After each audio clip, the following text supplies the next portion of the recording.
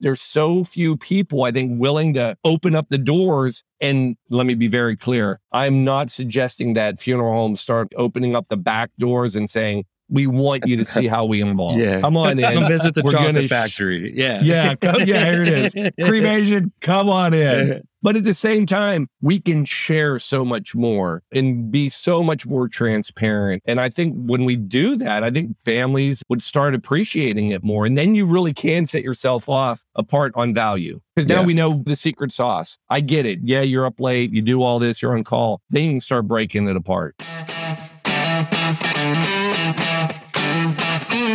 Welcome to the Direct Cremation Podcast with your hosts, Tyler Yamasaki and Will DeMichaelis.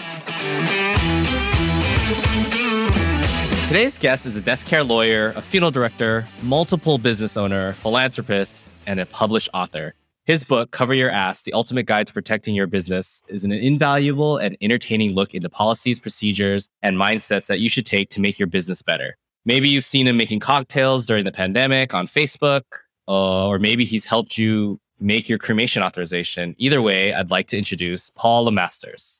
Man, I need to copy that intro. That was, you're very kind. Thank you. Welcome, Paul. I don't think I said anything that wasn't true, right? No, you did. I was just like, man, who is this guy? So you have a drink with him. So there's so much that we can talk about today, but why don't we start at the beginning? Lawyer, funeral director, author. Where'd you come from and how'd you get here?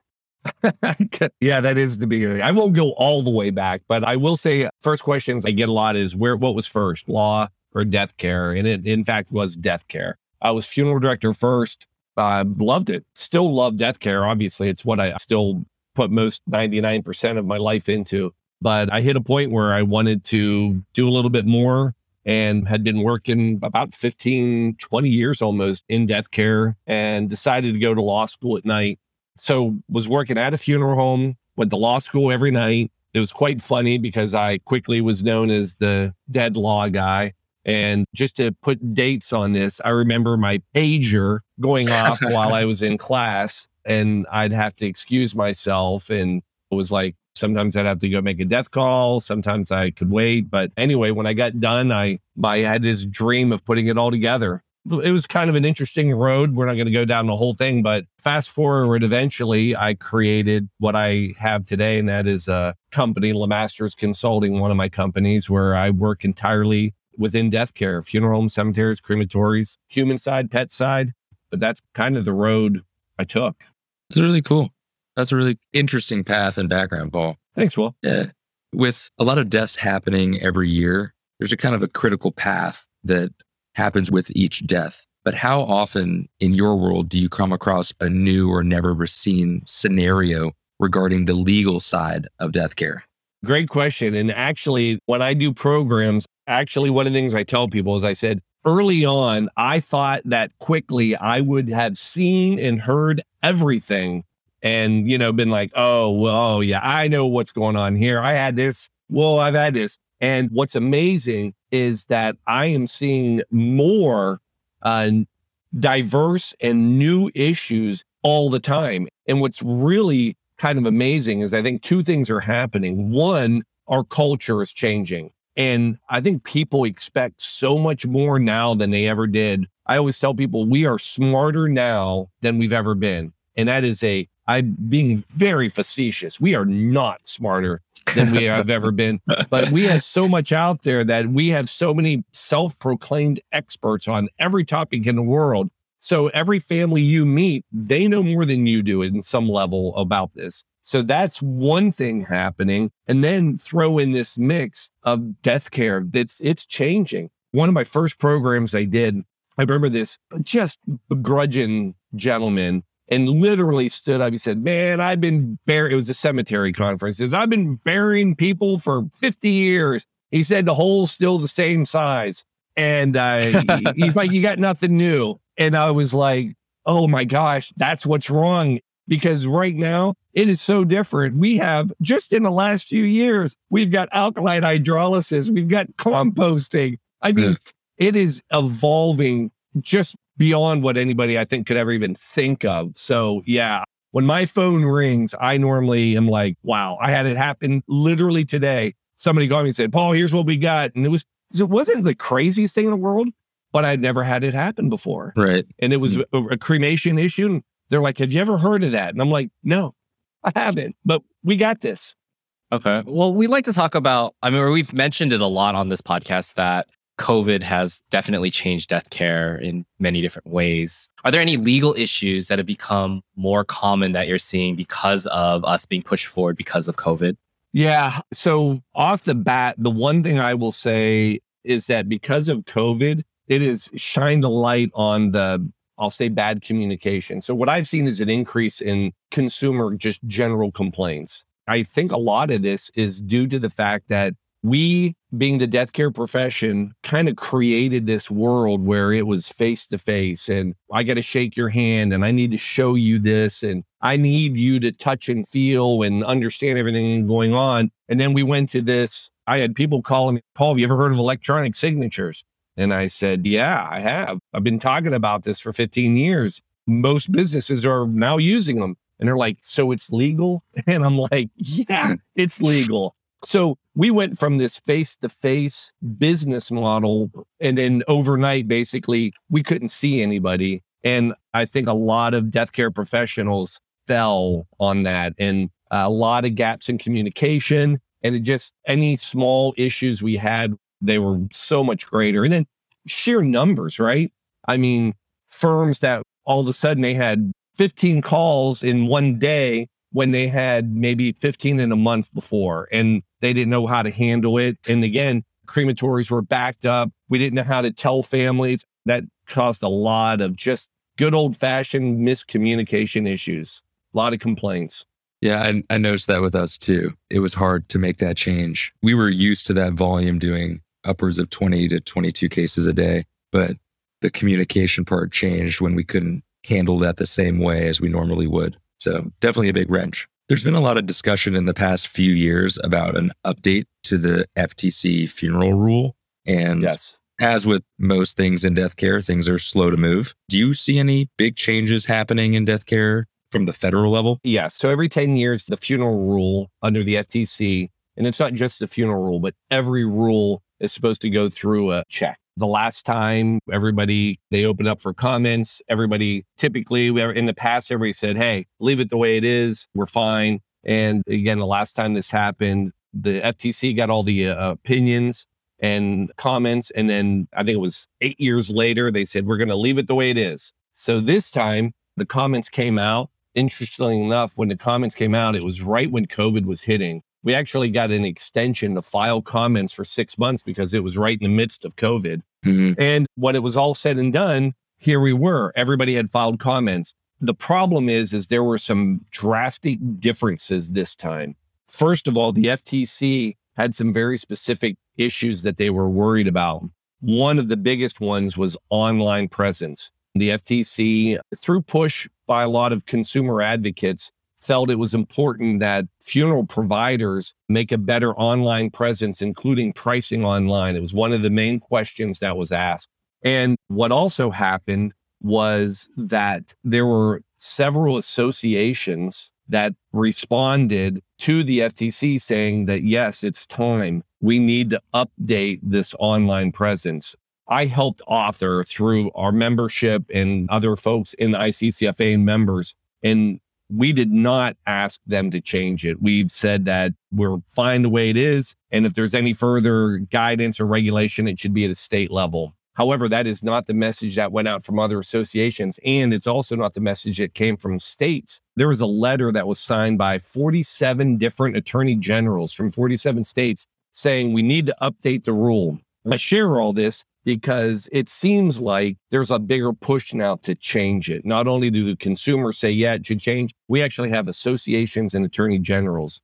The other interesting thing were there were actually 2 FTC commissioners that before the rule comment period went out, they wrote an open letter and they said, it is time to get this updated and we need to. And so you've got the commissioners wanting it to change. So fast forward, everybody files comments. Well, then we have an election. The FTC commission loses a couple people because we have a change in parties and it becomes a mess. The FTC for almost a year and a half doesn't even have the 5 people to vote on anything. So it becomes very stagnant. Then very recently, actually, this was, I think, just back like in April, the FTC did something that they had been pushed to do for years and years and years. And that was to go after the heritage legacy cremation services that many, many state boards have had issues with. It's a group out of Florida. That basically, they found a middle ground to try to serve families through direct cremation online. However, they do not actually do the cremation. They hire another unit. Anyway, there's been a lot of problems. Families have had a lot of complaints, and there's been some fraud, and the states have gone after them, haven't done anything. And lo and behold, the FTC finally went after them. I share this because it seems like it's the perfect storm of anything and everything that could ever happen to say the funeral rule needs updated for it to happen. I don't want it to change, but I do believe that there's so much out there right now that the FTC eventually is going to say, we're going to rewrite it. We're going to update it. We're going to do something. Sorry, that was a long answer. No, that was great. Going back to the heritage legacy thing, because we work with customers who create like this branded layer on top of other providers who they have an agreement with a crematory or something to do their cremations and do the pickups and stuff like that. So what exactly was heritage and legacy doing, besides the customer service being horrendous and stuff? Like, what were they actually doing that was illegal that got them in trouble? Yeah. So under the FTC side of it, they were basically providing goods and services, that means you're a funeral provider, because they were selling merchandise and providing cremation services. So that means they have to fall under the funeral rule, but then they weren't following the guidelines, not giving out price lists. They were unlicensed in many states they were servicing. Now, that's not an FTC, but that's where the state issues came in.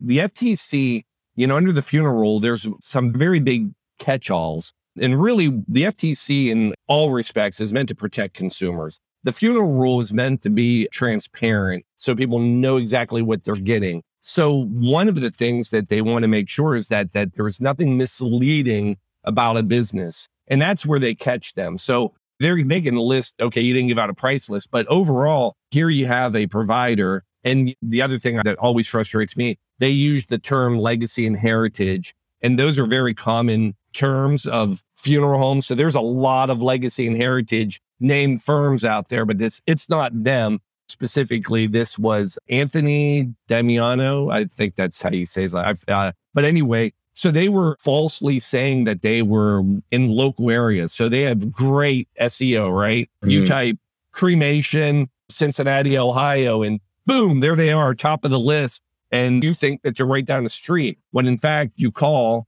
they're in Florida. And then what they do, they get the call, they turn around and they shop it and say, hey, we have a trade call that we need you to do. Right. So that was part of that deception. They didn't give out prices. And one of the other big things they would do is they would hold cremated remains until payments were received on a lot of cases, even though they were messed up. And that's also a violation. So there are quite a few things they did. Got it. Makes sense. What's some of the weirdest or outdated laws you see in death care today? So, since we're talking about them, one of the problems I think across the board is that death care, for the most part, all the laws, rules that were written, they're pre-internet, they're pre-anything. So right. The problem is you have all of these laws that are written so that every funeral home is meant to live in its own state and a brick and mortar, and everybody's going to walk in and they're going to do business. So most states don't take into consideration dealing with what happens. Look, we live in a very mobile society. It's very likely that Lemasters Funeral Home in Cincinnati, I could easily be serving 2 and 3 states that are nearby. And as far as that goes, there's no reason through the internet a family from California doesn't say, man, this guy looks really cool. We used to live in Cincinnati. Let's call him and see if he can help us while we're here. So none of our laws really handle that interstate commerce. But then really just the internet in general, it's my biggest frustration. Tyler, I've had many conversations over this. Yeah. New York. Because they're just not built to handle electronic signatures. There's so many laws out there that, like, for a cremation authorization form, they require it to be witnessed or notarized. And it's like, there's other ways now, people. We live in a very electronic friendly world. And in some of these laws, let's pick on New York. New York won't even allow you. So wait, they didn't allow you to do electronic signature. Then COVID, they said, all right, we give in. We're going to let you. And then they changed it back afterwards. And it's like, you were there. You did it. You dipped your toe in the pool of electronic signatures, and then they pulled it back. What's the incentive for that? I don't know. I was so excited when that happened. I remember they updated the law and I was like, all right, COVID has pushed us. We're in. Yeah, we've finally made strides in New York. And then all of a sudden they reverted it back and we're like, we're back to where we started. Yeah. Of all the laws out there, that's probably one of my biggest frustrations is just this general idea of how hard it is just to be able to work within the electronic world, the media. It's hard. Yeah, I mean, we're using a law that's 30 something years, 40 years old now, right? Almost. Yeah. So common. So I really want to get into your book. How did you come into writing a book? Yeah, I've been thinking about it for years, and I had this idea of all these things. And actually, the way the book ended up is not anywhere where it started.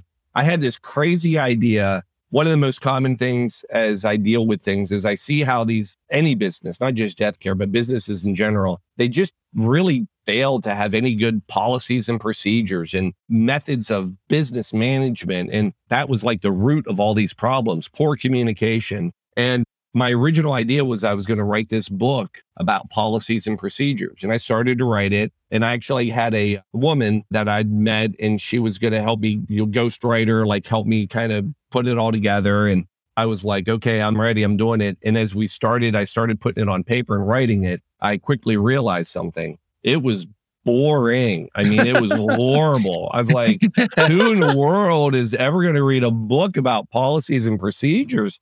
So as we're talking through this, I'd always for years ended every program with this idea of cover your ass, CYA. I always have a slide that says that. And then it hit me. And I said, you know what? I'm looking at it the wrong way. Really, I need to write a book about cover your ass. And then I'll just blend in the policies and procedures as I do different chapters. So I reached out to her. I was like, hey, I want to switch this up. One interesting thing to know about her is she does a lot of Christian books, like they're very faith-based and very wholesome and all that. So this was like my ultimate gut check. So I said, look, I want to redo this book, the chapters. The information will be the same. I'm just going to do it different. She said, all right, what's your plan? And then I explained about how it's going to be called Cover Your Ass. And every chapter is going to be like on a different ass in the business world. We'll have a lazy ass, the dumb ass. I'm picturing her. I'm like seeing her crossing herself and, like going, oh my gosh. And she just started laughing and she said, this is the greatest idea. I would love to do this. And I thought, if I didn't offend her, I'm in. Right. So we had a blast. But it was a process. All in, I bet you it was probably 3 years of writing. Yeah, well, it came out great. One of the most interesting chapters that I found super interesting and I resonated with was the kiss ass chapter.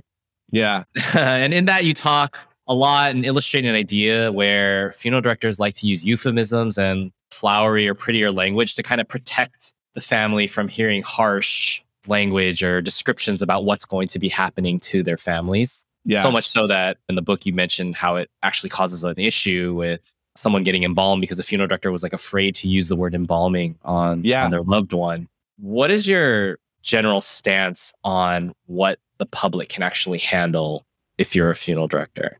My thing, and I've always said this, families are willing and wanting to know more than we typically ever want to share. Right. We guard what we do so much. And again, go back to the beginning, right? They know more than we do when they get there. Like they've already read, they know all this. So I don't know why we've put this shroud of coverage on what we do, but we're afraid to use the words. We're afraid to show pictures. Like literally, we are literally afraid to let somebody take a picture of a deceased body. my mind gets blown by that. People are like, Paul, I got a family and you're not going to believe this. They want to take a picture of their dead mom. And I'm like, that's great. And they're like, wait, I thought we weren't allowed. I said, not only are you allowed, in the perfect world, I want you to be taking pictures for identification and all that. And we've just made everything so secretive and we're so risk adverse that anything's going to go wrong. But yeah, it all the way. And then there is another piece to this, though. I jokingly say that we try to make people feel better, right? That's, I think, the deep down goal of a funeral director or any death care profession is you want this family, you're trying to console them. Well, how do you console them? Well, you don't console them by saying things like, all right, your mom's here. Man, she looks horrible. You're never going to be able to see her again. I mean, she's a wreck. And right. You know what I mean? So what do you do? And you say, so we got to do more than embalm her. We got to do all this heavy. So what we do is we go to the complete opposite. And we just, if it's okay, we'd like to prepare your mom so you have some time with her.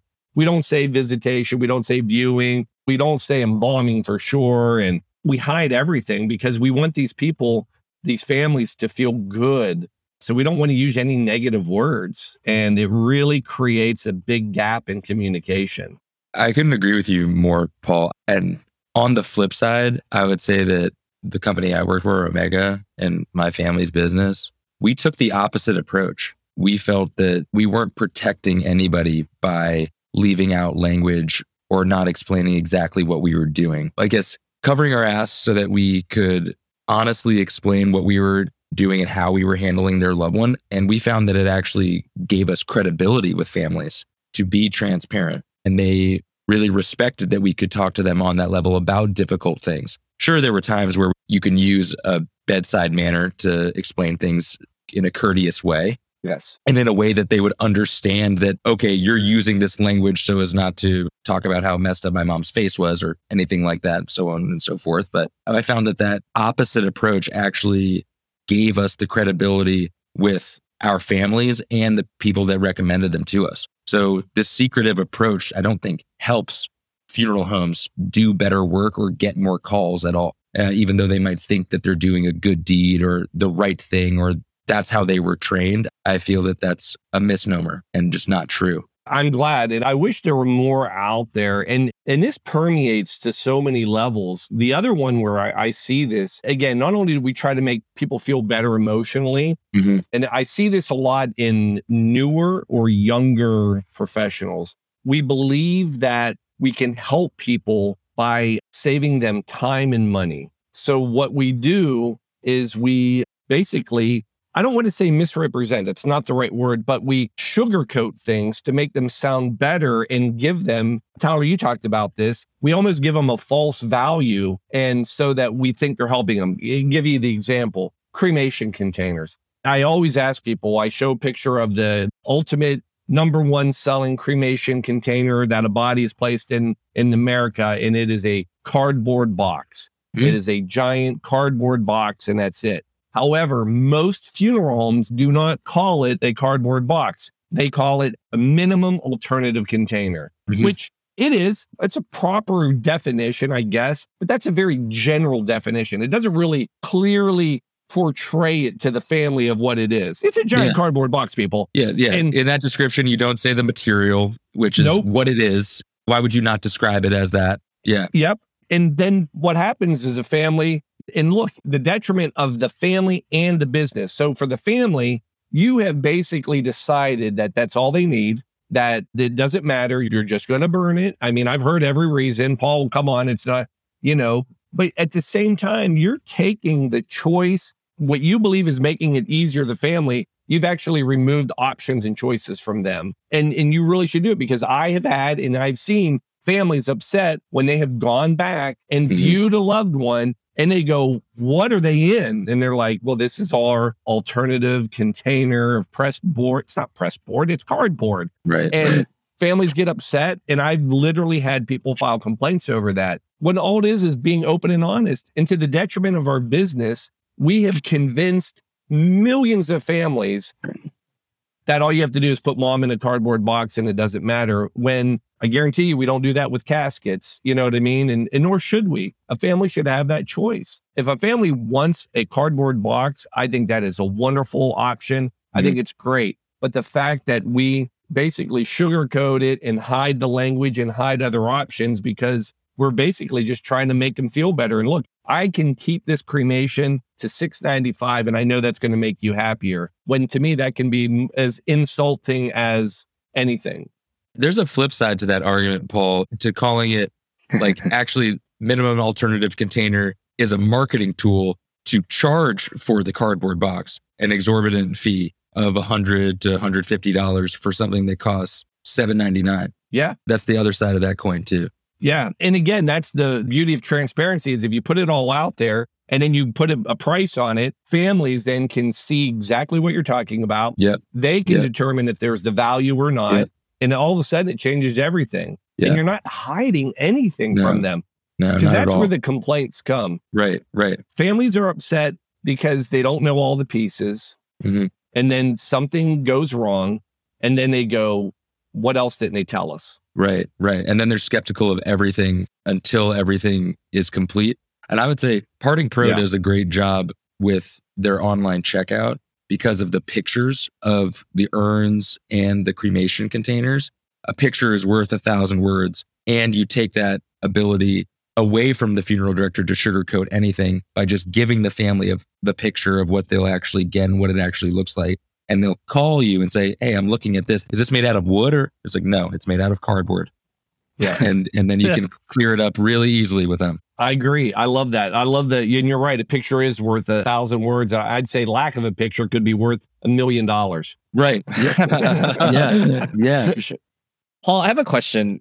And you've been in death care for quite a few years now. Why do you think transparency is always such a topic when it comes to death care? I mean, even when I entered this industry, which was 7 or 8 years ago, pricing transparency was always this huge thing. Now we're getting into, and you talk about Kiss Ass. The Kiss Ass chapter is talking about like not being transparent with your families because you're trying to protect them. And like, it always feels like there's just transparency and there's a secrecy around funeral directing. But in my mind, if one of the biggest issues that I feel death care is coming across right now is being able to succinctly and easily explain the value of what they do to families, right? Because when you don't tell them, oh, well, we have to be on call 24/7 because if someone dies, we need to go pick them up in a couple hours. Like we need to be able to clean a body. Like why is cleaning a body such a big deal? Like people don't realize what goes into that. Preparing your, your loved one and all the paperwork that goes behind it. Like I think if you explain that, families would be a little bit more understanding about pricing and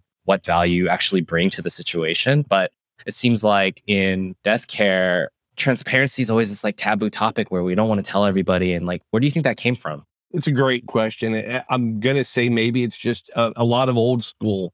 We were built on a very secretive, go back before the funeral rule. There was no pricing that was really shared. There were no contracts. And it was kind of like, don't worry, we've got this. And it was to protect. And back in the day, you could shake somebody's hand and say, I know he's going to take care of me. And we don't live in that culture anymore. And I just don't think we've kept up with the times. Right. And I think it's this fear of allowing our profession to make this switch because all of a sudden it's all open. Everything's out there. I hate comparing what we do to other jobs because it's hard. But you look at this and everybody, I think, is afraid, well, we tell them and everybody knows, quote, the secret sauce, then aren't we all worth the same amount and isn't it the same? As a matter of fact, Consumer Alliances, I've had arguments with them through the years because they believe cremation is one thing. So if it's $9.95, it should be the same price everywhere. But that's not it. And look at Starbucks. I'm a Dunkin' Donuts man. All right. I go to Dunkin' Donuts. I love it. I'll go to Starbucks, but I know I'm going to pay more at Starbucks. And maybe some of their products, I guess my thing is there's markets for everybody out there in every business. If you go to any of these coffee places, you talk about transparency. I'm watching them make it. I know what's going on. It's not like one's easier than the other. You know what I mean? It's the same, but yet I'm paying very different prices depending on where I go, different experiences. And and different value. And we can do that. But the problem is just there's so few people, I think, willing to open up the doors. And let me be very clear. I'm not suggesting that funeral homes start opening up the back doors and saying, we want you to see how we involve. Yeah. Come on in. Come visit the We're chocolate gonna factory. Yeah. Yeah, here it is. Cremation, come on in. But at the same time, we can share so much more and be so much more transparent. And I think when we do that, I think families would start appreciating it more. And then you really can set yourself off apart on value. Because now we know the secret sauce. I get it. Yeah, you're up late. You do all this. You're on call. Then you can start breaking it apart.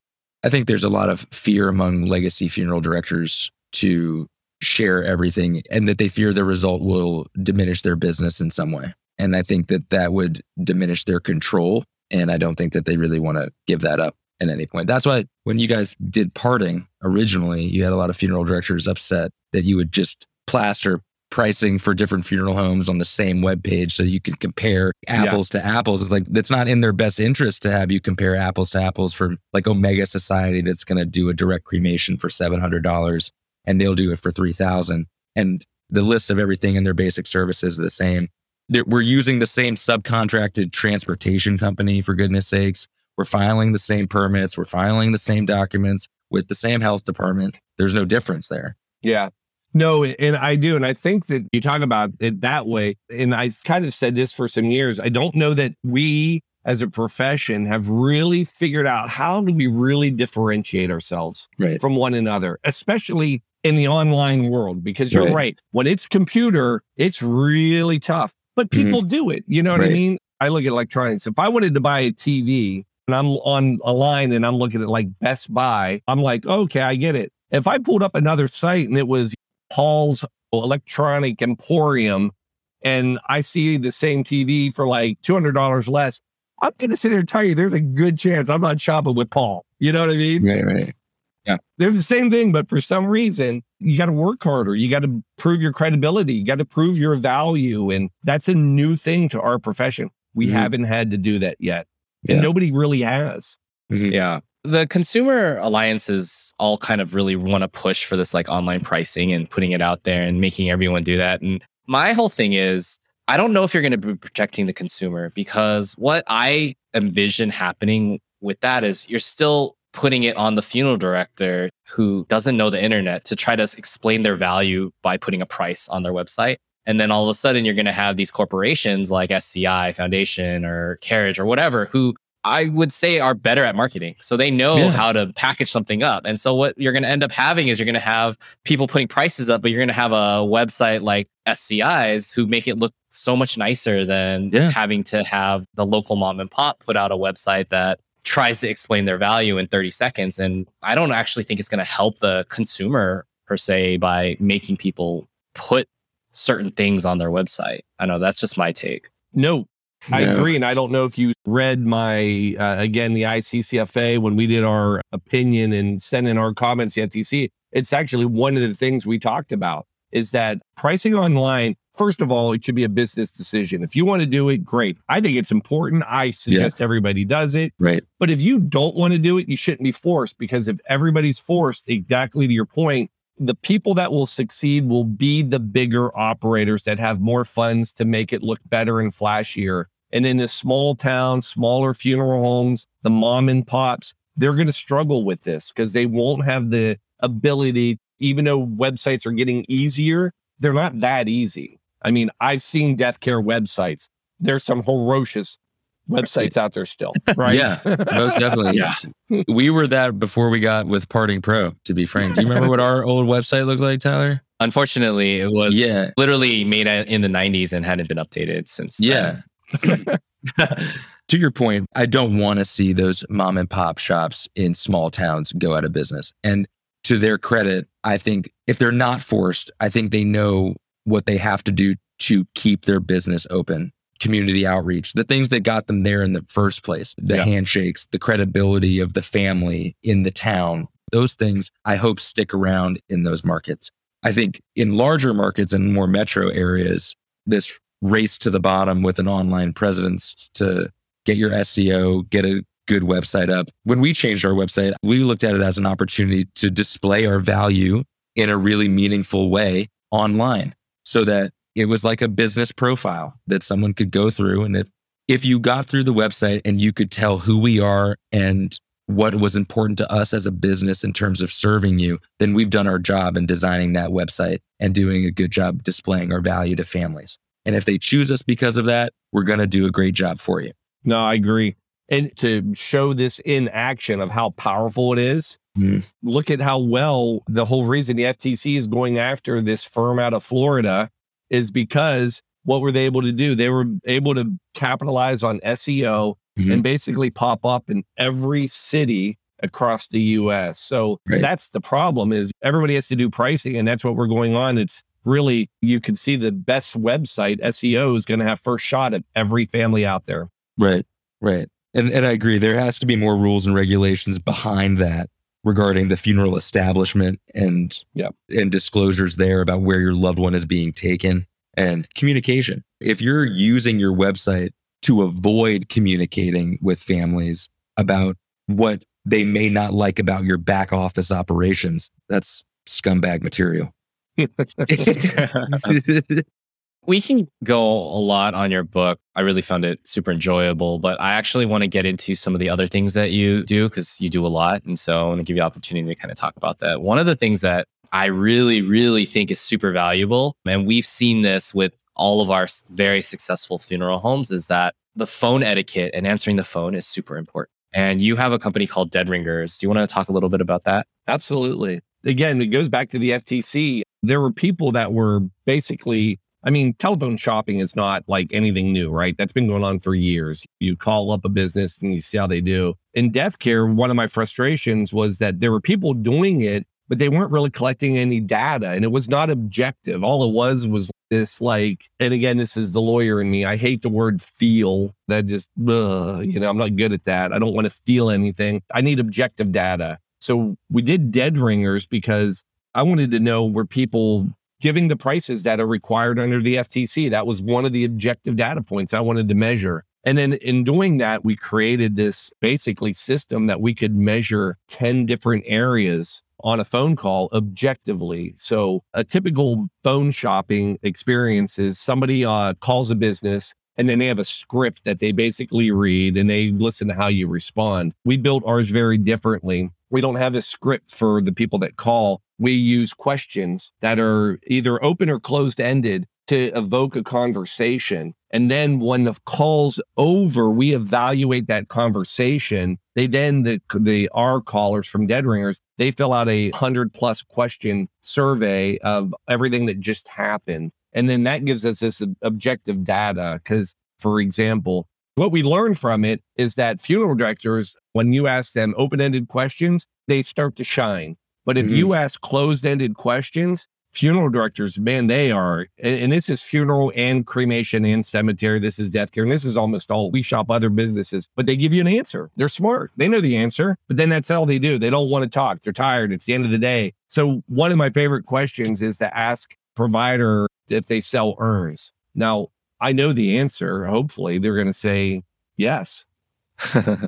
And the problem we had is normally we tell our shoppers, don't reach. It's their job to give you. So after you have gotten your answer, wait. If they don't do anything else, then end it. We had to give them instruction on some of these questions to poke at them a little more, because when we would call and say, do you sell urns? The number one answer was yes. And then the follow-up response was, okay, bye. And that was it. It was like the biggest softball question in the world. Like, if I'm a business and I sell urns and somebody says, hey, do you sell urns? My answer is going to be yes. Can I ask why you need an urn? Isn't that like just boom? This is the softball. Yeah, we sell urns. Do you have a death? Are you looking to bury cremated remain? And they don't. So anyway, we've built Dead Ringers, and not only to evaluate the calls, but then we've now got training in place. Nikki Wiedemann, who was a corporate trainer at Forethought for 20+ years and handled pre-need training and all that. She is our go-to trainer. So we do calls, we do on-site webinar training, all that. And it's been a blast. We've got a lot of data, and it's just some fun statistical stuff. I'll share one more and then I'll shut up. I promise.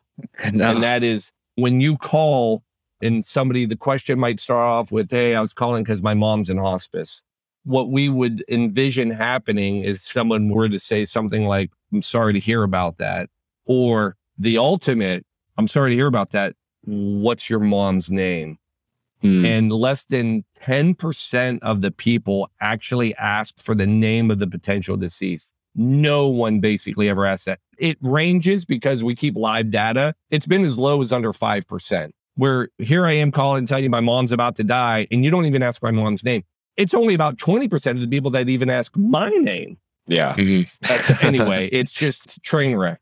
It's such a shame. I think there's a lot of poor training in terms of phone conversations and having those in funeral homes. It's kind of just like, just listen to everyone around you, try to pick up on what they do, and try to get as good as you can, as fast as you can. And that takes years. It takes years to get through that. It does. All those permutations of conversations that you deal with. Well, and to your point exactly, the idea is I think we live in a society that thinks, well, since we walk around and we're basically connected to a phone, it's an automatic that everybody knows how to use it, when it's the opposite. Because we live with it so much, we have forgotten etiquette on the phone. We just think it's like, it's just like, hey, what's up? Like, I don't even, when I get a phone call, I don't even say hello anymore. Hey, you know what I mean? I call people and they're like, hey, what are you doing? And like, that's how we start off. And some of these are like clients. And it's just, we've lost it all. Yeah, for sure. Real quick, let's go ahead and talk about your good deeds, like Coat Drive. Do you want to maybe explain a little bit about what that is and how people can get involved? Yeah, absolutely. Long ago, it's over 10 years now. The quick story is, for Christmas one year, took the kids, said we're going to go buy some coats. We bought 4 brand new coats and we gave them to local St. Vincent de Paul so they could be handed out. And I wanted to teach my kids about giving instead of receiving. And it worked out great because the next year they asked me if we were going to do that coat thing again and give out more coats. And it's pretty hard to tell your kids that, no, we only do nice things once every other, I don't know. So I said, no, we'll do it again. So with the second year, we got a few more coats. And then by the third year, we kind of made it a bigger thing. And we started trying to get people to donate money, and we bought coats. So one of the unique things about our program, we actually don't collect coats, we collect money. And part of our program is we give coats to kids, and we want them to get brand new coats because we feel like there should be pride in ownership. It's great to have a warm coat, but it's even better when you're shopping and getting your own brand new coat, not a hand-me-down. And we've just grown it every year a little bit more. And this last year, we ended up raising close to $50,000. We gave out almost 2,000 brand new coats. And, we strive to do it every year. And one of the ways we've been doing it is I do a lot of different things to raise money. I've made card games. We still produce what's called Corpses Attempt Hilarity, a spinoff of Cards Against Humanity. We have Corpses Attempt Hilarity, 2 versions, and they're hilarious for death care. And all the money goes to the nonprofit. And then when COVID hit, I started drinking excessively, a lot of alcohol. And you're not the only one. I guess. Yeah. Somehow we spun that, turned it into a cocktail show that we did every night during COVID. And we still do this cocktail show, and we turned it into a way to raise money. So we started a little bar called the Blue Monkey Quarantina. We have a little speakeasy in our house. We have merchandise. We wrote a book on our first 60 cocktails. And last year we did a telethon so people could donate to get a drink, and I stayed up for 24 hours straight and made 2 cocktails every hour for 24 hours. And so, Did you drink them? I drank many of them, but I tasted every one. And we're going to do that again this year. We're going to do telethon year 2, and we're going to go to 75 cocktails in 24 hours. Whew. Wow. But anyway, we've been lucky. I've been blessed. I do believe you have to give back. Matter of fact, even the Cover Your Ass book, I wanted to donate some of that money back. But on that one, I actually went to an outside charity. I was curious if there was an organization that helped save asses. I figured if I'm saving business asses, surely there's somebody who's saving real donkeys out there, and there is. So we work with a group. It's called the Peaceful Donkey Reserve. And anyway, a portion of every book goes to them. Oh, that's great. Yeah. So we try. Yeah. You gotta have fun. Yeah. Just to be clear, there is pictures in there, so it is a picture book. If you're scared of too many words, yeah. Yeah, exactly. That's for my own benefit. Yeah. Well, one of our final questions we've been asking our guests, and we want to ask you, what do you think death care looks like in 10 years? I really should probably have one positive, one negative. But here's where I think it's going to be. You can determine whether it's positive or negative. I think we're going to see a shortage of directors.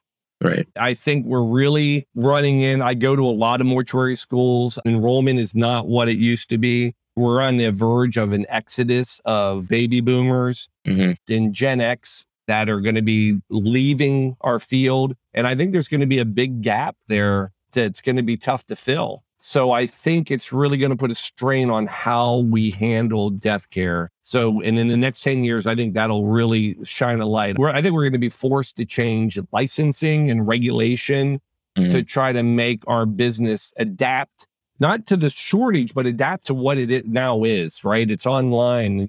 Every funeral director doesn't know how to embalm a body anymore. Yeah. So I think that's one big change. And then the other one is disposition. I think it's going to continue to change. We've seen alkaline hydrolysis. We've seen composting. I think green burial. I think all of these are going to become more and more, not only accepted, but more and more of a demand. I would agree with you there. I think that's going to take a little time because I think price points for the average person are still high for those alternative dispositions. But yeah, I agree with you. Now, I will say what I hope we as a profession do is, I always use this analogy. I'm a big fan of organic food. I like natural food and all that. Now, what's funny about that is natural food, you pay more for it, right? I mean, if I go, literally, if there's two things of strawberries and one's organic and one's, apparently chemical ridden and going to kill me, the organic, they're $1 more for a quart of them, and I pay it. I hope we as a profession are smart enough to realize that some of these new forms of disposition demand that they should be more because they are natural and they are more intense. There's more value there for not only the family, but for the environment. And I hope that they ramp these up and don't fall to this, what we did with cremation and say, I can do it for less. All right. Well, thank you. Paul, where can people find you? So if you're wanting, I guess, the consulting side, death care, then just Lemastersconsulting.com. Paul, Poul. Yeah, my mom's Danish and thought that'd be a fun, quirky thing to handle all life. Poul at Lemastersconsulting.com. But if you just want to have some fun and see the CYA life, go to the CYAlife.com, THECYAlife.com. And you can find out all sorts of stuff. There's even a couple fun little videos on there and learn about the donkey rescue. That's probably easiest. And of course, I mean, if you want to keep going and have fun, join us on Sunday nights at the Blue Monkey Quarantina. You can find us on YouTube, Twitch, and Facebook. Wow. All right. And just for everyone, the CYA Life website is safe for work, even though I liked in your book how you had a whole section talking about the grammatically correct way to add as to everything you were saying. And you had this whole argument about for and against putting it together. And I thought that was hilarious. Trust me, I think the book's a fun read. Actually, I give credit to my son. My son is 17 and of course looks at all this and is like, oh my gosh. And I get it though. He's like, you really talk about some serious stuff, but it's fun. And I said, that's the ultimate goal. Nobody wants to sit and listen to a lawyer tell you about how you can get in trouble and get sued and go out of business. But when you start talking about covering your ass and you can have a little fun and laugh along the way, it sure makes it a lot easier. Yep. Cool. Well, I think we got it. I wanted to thank you again, Paul, for joining us on the Direct Cremation podcast. Thank you both, man. I had a blast today. Yeah. For the podcast, I'm Tyler Yamasaki with Will DeMichaelis. Thanks a lot for listening. Catch you next time. Thank you so much for listening. If you've enjoyed this episode, please leave us a review on Spotify or Apple Podcasts. If you ever want to know more, please find us at directcremation.com.